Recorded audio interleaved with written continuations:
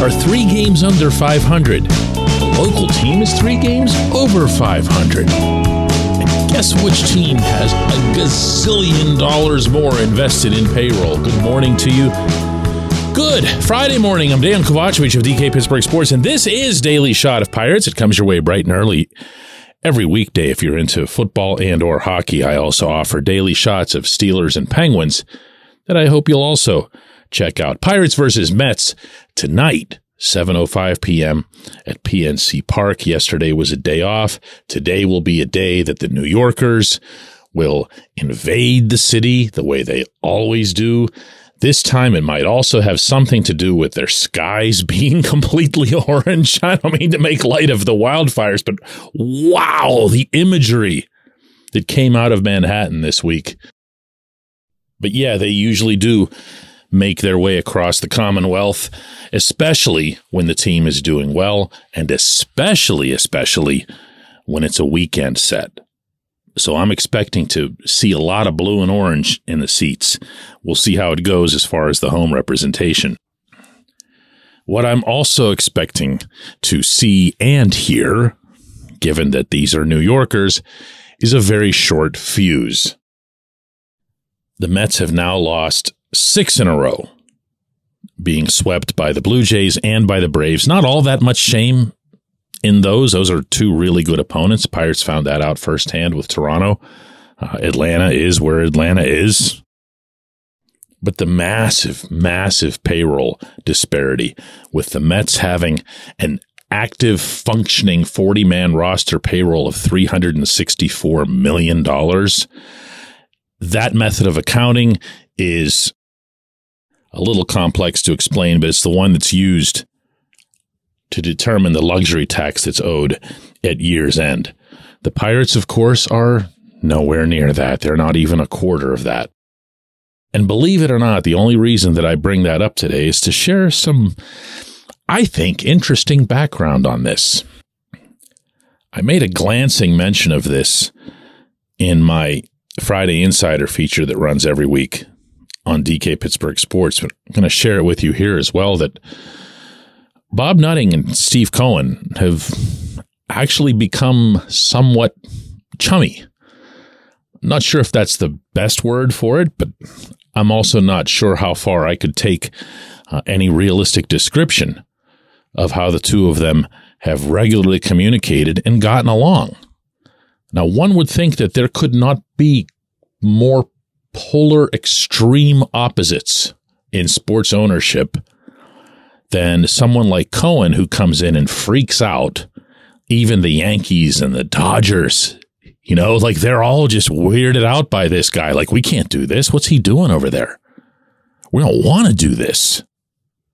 And then all the way at the other end, of course, you've got the Pirates, and you have owners everywhere, including the Yankees and the Dodgers, who are always upset with the Pirates because they, in the eyes of those teams, don't spend anywhere near enough of the revenue sharing money that is funneled to them, principally from the top spenders. So what is it that those two have in common? I don't have that information, and I'm not here to speculate about it. I just know that they do, have something of a friendship going. And I actually think that's kind of cool, I would kind of admire the fact that the Pirates, in any capacity, let alone at the very top, would look at what the Mets are doing and say, whatever, that doesn't really affect us. They're not in our division. They're not going to keep us from making the playoffs, only see them 6 or 7 times a year. And you know what? If along the way they make others at the top unhappy, so be it. But let this also be something of a lesson to everyone, myself included, that as much as the payroll disparities hurt this sport, and they really do, and I am not going to change my tune on that because the Pirates are 3 games over 500, 2 months and change into the season, and the Mets are in a losing streak. But it still takes 9 human beings going onto the field, competing against 9 others, at least upon first pitch, and anything can happen. I'm reminded, not sure why, but of World Cup soccer matches that I've seen involving, like a Brazil or somebody that's got a zillion players to pick from, and they'll go up against a Cameroon, one of the poorest countries on earth.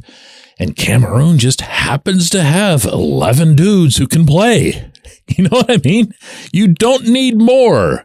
You don't need 53 of them because it isn't American football. You just need the 11. If you've got to make substitutions, you can only make a maximum of 2. So you really need, 11.5, right? Something like that. Dudes who can play. Not sure it's all that different from what we saw earlier this week at the ballpark with the A's coming in at 12 and 50.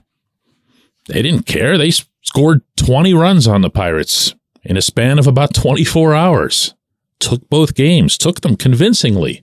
Why? Their 9 dudes were better for those couple of games. So anything can happen. And baseball is probably more finicky in that regard than certainly any organized sport that I've covered. It's so dependent on the starting pitcher. And that goes in both directions. Those of you who are a little bit more experienced in loving this great game will recall the Arizona Diamondbacks facing the Yankees in the World Series. And the Diamondbacks basically came armed with a couple of bats and a couple of other nice depth pieces. But they had Randy Johnson and they had Curt Schilling, and they had both pitchers ready to go almost every other game. The Diamondbacks took down the Yankees almost entirely on the strength of 2 arms. Now, at the other end of that, the worst case scenario is that you pay a gazillion dollars for pitching, the way teams have done just recently with, let's say Jacob deGrom and Noah Syndergaard, not to keep picking on the Mets. But those guys are now with other teams. They've been getting shut down more.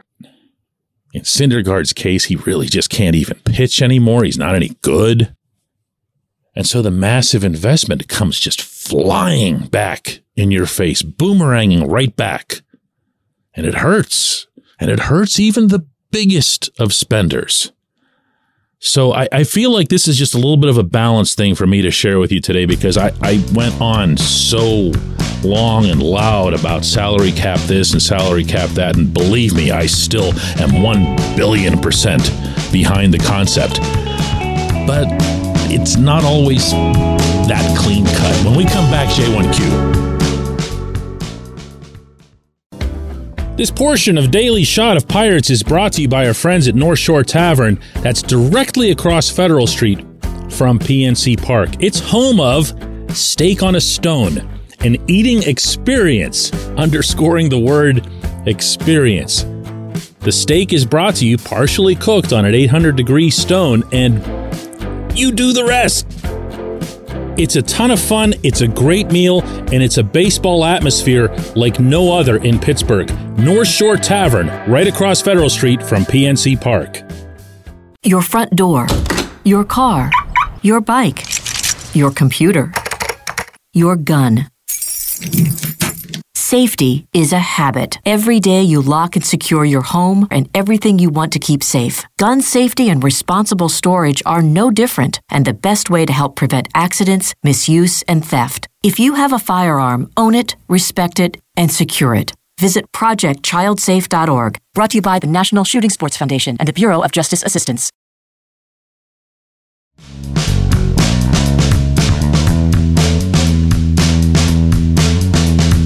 Today's J1Q comes from J-Mac, who says, DK, I was at the game Wednesday. The fans booed Roansy Contreras unmercifully. Shame on you booers. You kicked this kid when he was down. He's having a rough enough time to begin with, and then he has to listen to that crap?